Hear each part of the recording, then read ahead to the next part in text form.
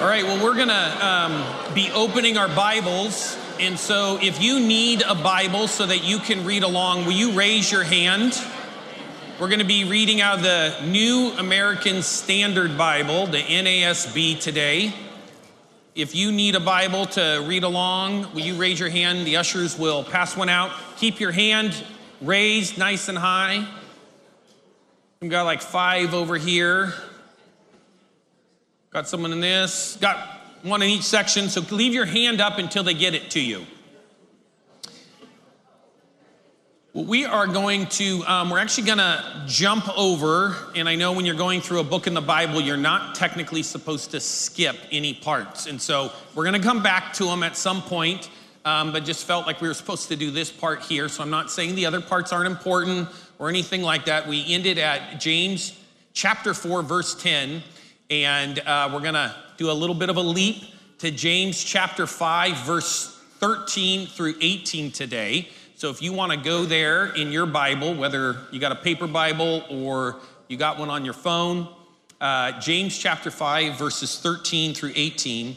We're looking at this is the letter from James, but not just looking at what we would call the book of James, which is one of the books that is found in this bigger book that we call the Bible, but is also looking at it as an actual letter that as James, how did it end up in this book is he wrote a letter to the early church. And so we're putting ourselves in the place of the early church because there's really not a whole lot different between them and us. There's not a whole lot different from a lot of the things they were dealing with politically and what we're dealing with politically. I will tell you that from the time of Jesus' death, every single generation has said, can it actually get any worse than it is right now? And has looked at the wars that are taking place, has looked at the politics that are taking place, has looked at just culture that's around them and said, this has to be the end. And so we're really not that different. And so really looking at this as a letter that was not just written to a people long ago, and now we're reading it as oh man, isn't that crazy? Like, that's what they were going through, and okay, I can see the correlation and why he wrote it that way, but actually seeing it as a letter that he's writing to us. So we're gonna read through it in that way, and then we're gonna go back and kind of look at, I kind of broke it into 4 sections, and we'll kind of look at it that way. So it says, is anyone among you suffering? Then he must pray. And in this translation, it's saying he, but we're talking about all of us in the room, okay? So, is anyone among you suffering? Then he must pray. Is anyone cheerful? He is to sing praises. That's what we've been doing. Is anyone among you sick? Then he must call for the elders of the church, and they are to pray over him, anointing him with oil in the name of the Lord. And the prayer offered in faith will restore the one who is sick, and the Lord will raise him up, and if he has committed sins, they will be forgiven him. Therefore, confess your sins to one another and pray for one another so that you may be healed. The effective prayer of a righteous man can accomplish much. Elijah was a man with a nature like ours, and he prayed earnestly that it would not rain. And if it did not rain on the earth, and it did not rain on the earth for 3 years and 6 months. Then he prayed again, and the sky poured rain, and the earth produced its fruit. So we're gonna look at this kind of from 4 different, I broke it out into 4 different sections. One, our response to what's going on in our lives. It matters, our response. When we face things, what is our response? Because it really matters. How we show our faith. How is it that you and I walk out faith? How confessing our sins and praying for each other changes things. There is power that comes when we confess our sins and when we pray for one another. And that also, our prayers have power. There is power in our prayers. Many times we can look at it and think, man, I've been praying for this for so long, and Doesn't seem like anything's changed. And so then we kind of give up on it. But we're going to go to this question. We put this up here more just as something if you're getting bored with what I'm saying, or you got distracted by my amazing shoes, or you just start daydreaming and you're like, wait a minute, where am I? Okay, I'm here. And wait, what are we even, I can just hear him yapping and yapping and yapping. What are we talking about?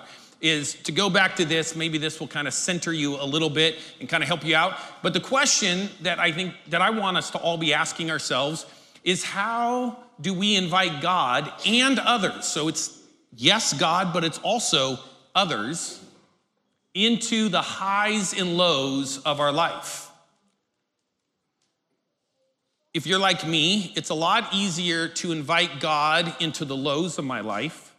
My prayer life and Bible reading life and devotion life skyrockets the worse my life gets. And then somehow, as he begins to answer my prayers, in a sense, this kind of goes down. And it's like, you know what? God, we've been meeting every week, every day. I know you're busy. There's a lot of other people to meet with. How about let's just cancel our coffee appointment today, and we'll pick it up next week. But also, a lot of times it's easier to tell other people the highs in our life, or even maybe some of the lows that we feel confident in sharing. But when it really comes to being vulnerable in saying, I'm struggling in this way, I'm not strong in this area, I lack in this area, it's a lot more difficult. So how do we invite God and others into the highs and lows of our life? Really, how is he challenging us to go deeper in that way? So verse 13 through 14, it says, is anyone among you suffering? So that word suffering, in some translations, it would use like afflicted. And now some of that could be seen as something that's just kind of happening to us, something difficult that's taking place. It could also be seen as something that is kind of the byproduct of our own actions. Anybody here ever feel like God was trying to get your attention and you didn't hear his whisper, and then you didn't hear his shout, and so he got a 2x4 and clotheslined you? Anybody ever feel that like with me? So sometimes even in our suffering, and if you're like me, many times we can pray against those things. And we're really actually praying against God trying to get our attention. We're like, God, could you remove this from me? And he's really saying, I want you to see something. I'm trying to actually draw you closer to me. It says, then he must pray. So when we go through suffering, what is our first reaction? It should be to slow down and say, God, to be honest, here's what's going on. What do you want me to see? What do you want me to learn? What do you want to do in me? Is anyone cheerful? He is to sing praises. Man, let's remember that we don't just go to God for our needs. He's not just our genie in the bottle. He's not a genie in the bottle. I shouldn't say he's not just, because he's not at all. But he's not just there to fix our problems as a handyman that we call because we got a water leak or something's taking place. Man, he is to be exalted. He is to be worshiped. If you were here near the beginning of our gathering, we sang a song called Praises. It had a little bit of a hop to it, had some clap to it. But the idea is, let's praise God. Let's get excited. Let's get filled with joy about what he's doing and who he is. Man, I remember Christmas time. We weren't allowed to have a Christmas tree in the house that I grew up in just because of the church environment that I grew up in. It was really free. And anyways, we couldn't have a Christmas tree, but we always went to my dad's parents' house, and they could have a Christmas tree. And so we would go there, and I remember my dad's mom, she always knew exactly what it was that we wanted. And I remember opening those gifts. I think I was 9, and I got my first Levi's jacket with the sheepskin inside. Come on, anybody? Those things are worth like $5,000 now. If you had a genuine, and man, I remember the joy that I had. And I remember how much I wore that coat and the pride I felt wearing that coat, how I felt seen because my grandmother knew what I wanted and got it for me. You know, every day you and I get to open up a gift from God. Every day. And he is actually right in front of us, giving us everything we need to get through that day. Every day I get to open up another package, tear open the paper with excitement, maybe a little bit of fear because I don't know what's inside, but excitement, and open up the box and put on the coat for today and saying, Lord, this is the day that you have made. I am going to rejoice and I'm going to be glad in it. So if any of you are cheerful, sing praises, lift up your voice. Who cares if you think you have a bad voice? Okay, we all think that. Well, no, there's a couple people who don't. Sing praises, I'll just stop there. Is anyone among you sick? Then he must call for the elders of the church, and they are to pray over him, anointing him with oil in the name of the Lord. It's interesting in this part, it says, is anyone among you sick? He actually says, then he, referring to the sick person, must call on the elders. It doesn't say, is any one of you sick? The elders should see you and go after you. Now,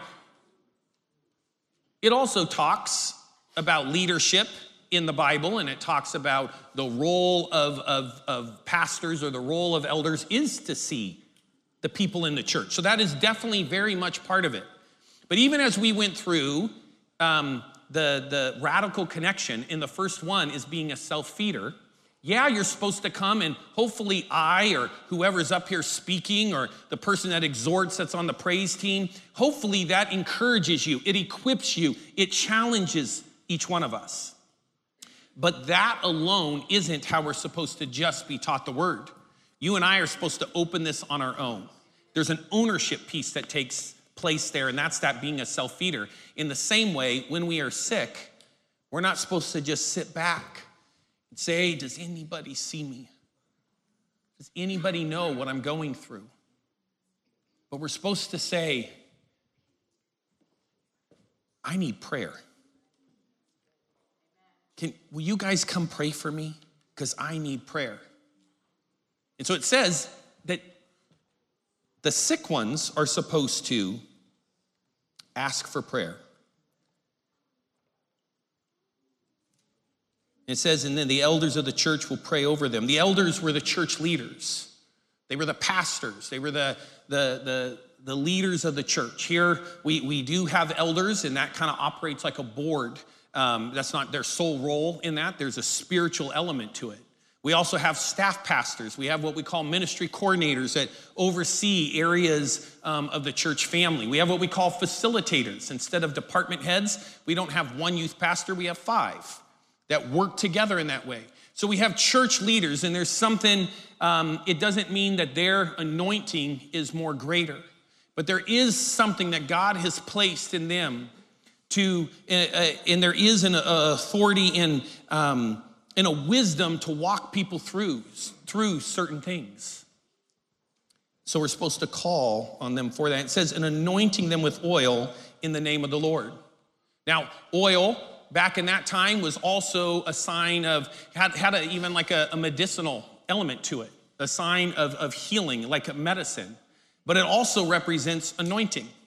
So when David was anointed king, they came and he looked for his brothers and said, no, it's none of them. He says, oh, it's you. And lucky if you ever got called out for something like that, they took a whole like vat of olive oil and like, I was thinking about that last night. Like, you might feel like, anybody ever do that broken egg thing where you go, anybody ever had that happen? I know it's a little awkward, I'm sorry, I should have asked you first. Invited your privacy there. But there's that sense, and you kind of like, you get chills and like kind of like what the oil would feel like coming down. But then it's like, man, what would I do next? Like, I'm now drenched in olive oil. You don't just like wipe it off, you don't just take a towel and dry. It saturated you. But the anointing the power wasn't in the oil. It was something that was symbolic. And that's why it says, in the name of the Lord. So the power is not even in you and I. The power is in Jesus and Jesus alone. He's the one that heals.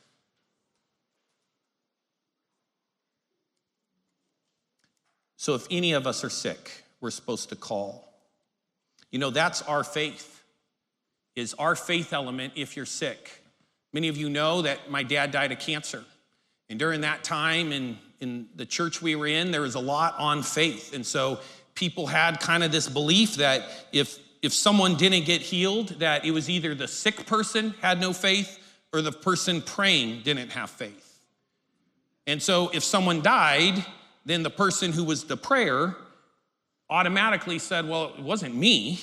I had my part. They must not have had their part. It's extreme, but it happens all the time.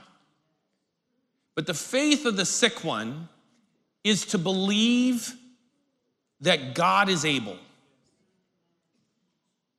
We're not here strong-arming God. We're believing he's able. And one of the ways of doing that is getting up and saying, for the 100th time, for the 500th time, for the 1,000th time, I'm going to get up and I'm going to come and say, will you pray for me? This is what I'm going through. Because the discouragement that happens when you have something going on in your life like that and you received prayer before, is to sit down and just be like, I did it last week. Like, I'm tired of this. I've prayed with every single person. I'm just going to get up there again and say, yep, still happening. But the faith comes by standing up and taking a step and walking forward and saying, I don't know why God is allowing this to take place, but I still want to keep calling on him as the miraculous one. I still want to keep calling on him as the one who died for my sins, but overcame the grave 3 days later and rose from death and has the power to conquer all infirmity and all sickness. And I want to stand on that, and I want to step out in that faith.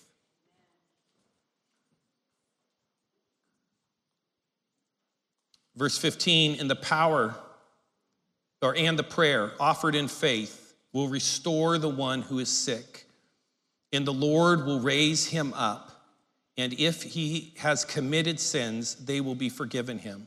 So in this faith, I want to look at two things. I want to go to, if you like flipping through your pages, you can go to Daniel chapter 3. We're going to read three different quick little portions of scripture here. Daniel chapter 3, verses 17 and 18. This is where Shadrach, Meshach, and Abednego have basically been told that they can't worship God. And the only thing they should bow down to is the king of that day and what represents him. And any kind of worship of God or worship of anything else, bowing down to anything else will not be tolerated. And if you're found to have been doing that, you're going to be thrown into a pit.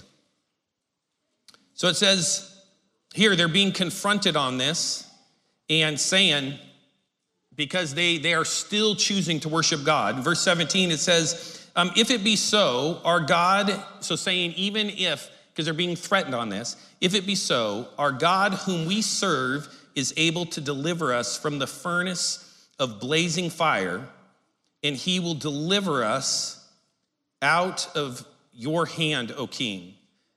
But even if he does not, so there is the part. So it's saying, I believe he is able. I believe he has the power to. I believe he's capable of this. But it's not holding him to it that he's only good if he does exactly what I ask him to do. And so in verse 18, but even if he does not, let it be known to you, O king, that you are not going to serve that we are not going to serve your gods or worship the golden image that you have set up. So there was something about the declaration of saying who God was, what he's capable of doing, and what they were standing on in their faith, but saying even if it doesn't happen in that way that they would want it to happen, God is still good, and God is still powerful, and he's still the one to be worshiped. Then if you look at Matthew chapter 26, this is verse 39 and 42. This is Jesus. He's already been betrayed, but he's in the garden and he's praying with his disciples. They already did the Last Supper where they took communion, they took the broken bread, they took the juice, and he goes to this garden and he's praying, and he knows that the time is coming where the Roman guards are gonna come, or they're gonna come and they're gonna get him, okay? And so he's there in verse 39, and he went a little beyond them and fell on his face and prayed, saying, "My Father, if it is possible," this is Jesus, "let this cup pass from me, yet not as I will, but as you will." So he's saying, God, I know why I was called down here. I know what I'm supposed to do. And so there's a request saying, if there's any way, let this not take place. But even if it does, God, your will be done. Later on, verse 42, he went away again a second time and prayed, saying, "My Father, if this cannot pass away unless I drink it, your will be done."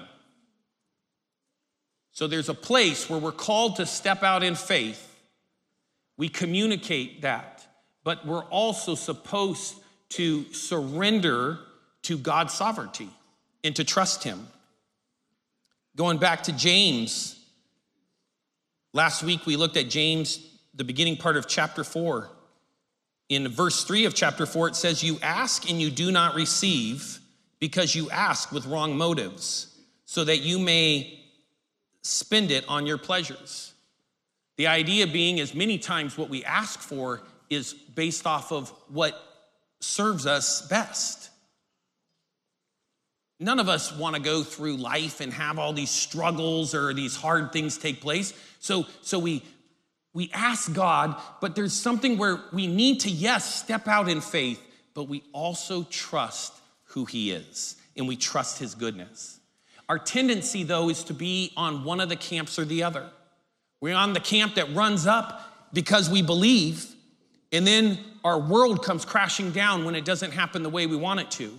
Or we're on the camp where we're like, well, God's sovereign, so I'm just gonna sit here and whatever happens, happens. But he's asking us to step out in faith in who he is, but still trust in his goodness, whether it happens the way we had wanted it to or not.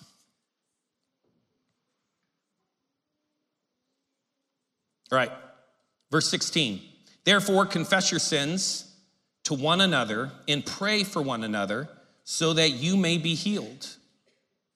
So we confess our sins.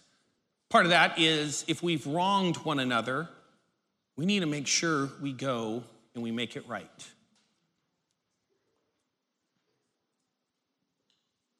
We also pray for one another.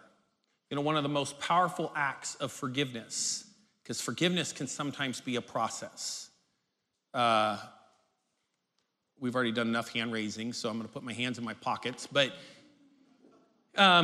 if you're like me, I remember, being a kid and getting in a disagreement, if you will, with one of my siblings, and not treating them the way I was supposed to, and being told, like, you need to go say you're sorry. Man, I just want to say who else has gone through that. But I'm gonna know. Just you can give me a head nod or something. There's so many times where we step out and we say it, but sometimes we maybe don't feel it right away. But one of the ways to build it up inside of us is to pray for the other person, is to pray God's blessing over the other person. I've had times, believe it or not, I know it's gonna be hard to believe, where I haven't always agreed with Tamar. Don't know why, but there have been a couple of times, I can count them on quite a few hands, where we haven't always seen eye to eye. And the way she said something to me or the way whatever happened, I was hurt. And sometimes I don't feel any different. But what I do is I pray, Lord, because I know that I'm not going to feel different just thinking about the way I feel. I just keep feeling it even more. I just keep putting down one more anchor into that emotion and into that feeling. But if I can begin to pray for her, at least this is what helps me, is to pray, God, you know what my wife needs more than I do. You love her more than I do. God, you want her, and this is where I kind of turn her over to his goodness, is God, you're more interested in her changing to be who you want her to be than I am. So God, let me not get in the way of whatever amazing thing you're doing in her. But Lord, would you also, you know her own hurts. You know her own insecurities. Will you fill those? God, will you come and meet her right where she's at? Lord, help me to let go. God, I want to pray blessing over her. It shifts something inside of us.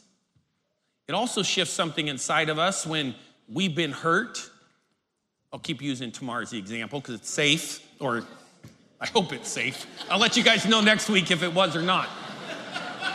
But is even when I'm hurt, to take ownership for my part and apologize for it. I don't remember who taught me it or what book it was in, but just kind of the idea of even if I think she's 80% of the problem and I'm only 20% of the problem. Anybody with me on that? Okay? Is I'm still 100% of my 20%. And so I have to be 100% take ownership of what I've done. Even if I think it doesn't compare to what I think someone else has done to me. This is all hypothetical, of course, okay? But we confess our sins. We're quick to say, I was wrong. I wronged you. There was someone who was outside a couple weeks ago or in the lobby, and they were talking with someone, and I needed to tell the person they were talking to something. And so honestly, thinking that what I had to say was more important, I just walked up and said, hey, I need to interrupt real quick. And as I did it, I realized, they weren't just having like a friendly little chit chat with smiles on their faces. Those eyes had seriousness in them. And there was pain being shared. And I finished saying, and I came back in here and it just did not settle with me. I knew that was wrong, what I just did. So I made a point to go back and say, I was wrong. You are no less valuable than me. What I had to say was not more important than what that conversation was already taking place. But yet, the way I acted was as if it was. And I need to say, I'm sorry. We need to be quick to say we're sorry. And we need to be quick to pray for one another. Because there's power in when we pray for one another. And then it says, so that you may be healed. Something else that's been out there is if you're sick, it's because of your own sin. If you're sick, it's because of unforgiveness. If you're sick, whatever. Now, here's the deal. It can be. There's a lot of things that, there's medical studies that aren't faith-based that show that the way we carry unforgiveness, the way we carry bitterness, the way we carry worry, the way we carry some forms of anxiety and all these things, they affect our bodies. Now, that doesn't mean that every time we're sick that it is based in it. But we shouldn't jump on, if Eugene comes up for prayer, I shouldn't be like, so who do you need to forgive, Eugene? Huh? God's doing something in you. What is it? Come on, confess it.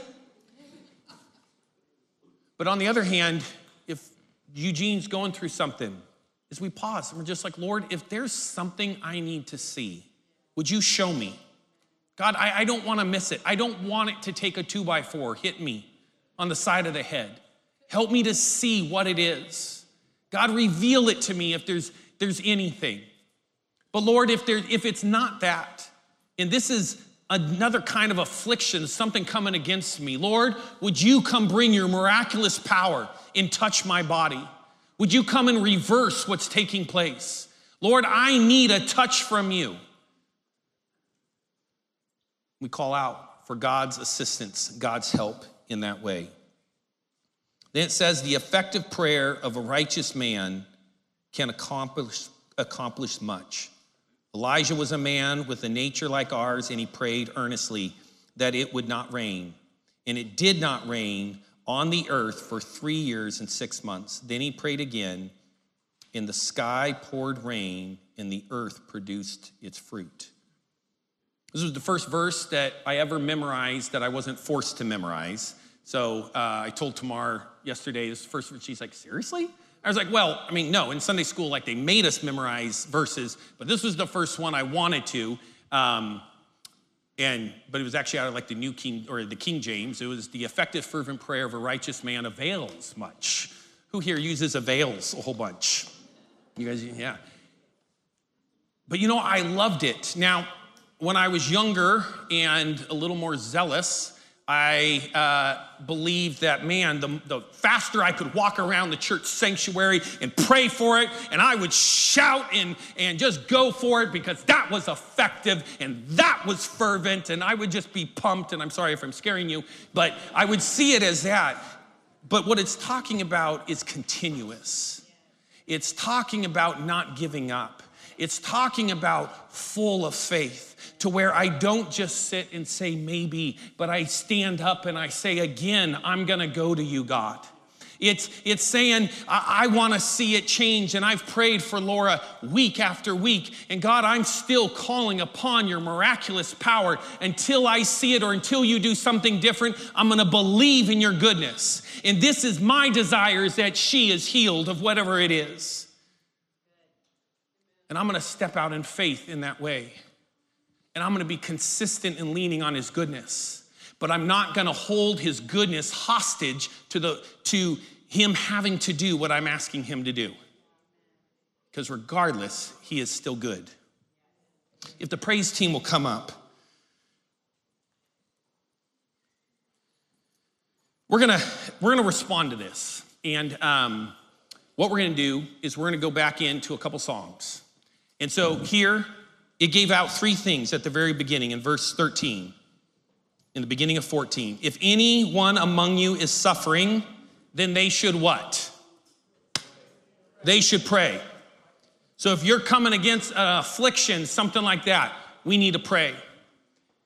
If anyone is cheerful, they should what? Praise. Sing. They should praise. So we're going to sing and we praise. If anyone is sick, then he must call on the elders of the church, and they will pray over them, anointing them with oil.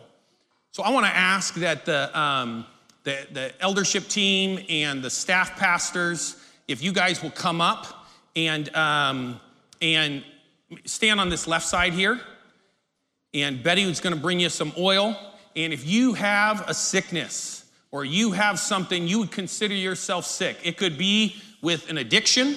It could be with a terminal illness. It could be something that's not terminal, but by golly, it affects your life, as Nicole was talking about headaches and things like that. So we're not saying it has to be something major. And today you want to step out and just say, God, I'm bringing my sickness. I'm bringing this thing to you. They're going to be over here in a second.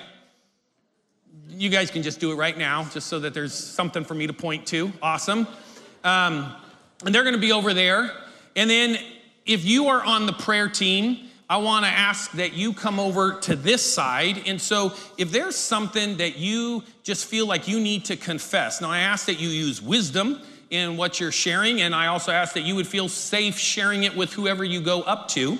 But if there's something you just feel like God is putting something on you that you're supposed to confess something, and you're supposed to break its hold over you, or you're feeling afflicted, you're feeling like you're suffering, and you want to get out in faith and say, Lord, I need you to do this, then I want to ask you to come over here. And prayer team, if you guys can be in groups of 2, and if you're by yourself, well, then just go up there, stand by yourself until someone else gets up there that's by themselves, and you guys kind of form a team. So, and if you're able, will you stand? And what we're going to do is we're going to sing. We're going to give God our praises, but we're also going to step out in faith. So I don't know what that looks like for you. Again, if you're feeling just suffering or something you need to confess, come over to your left side. And if you're sick and you want people to pray with you and anoint you with oil, and we're stepping out, they're going to be here on this side. And the rest of us are just going to lift up our song and praise God.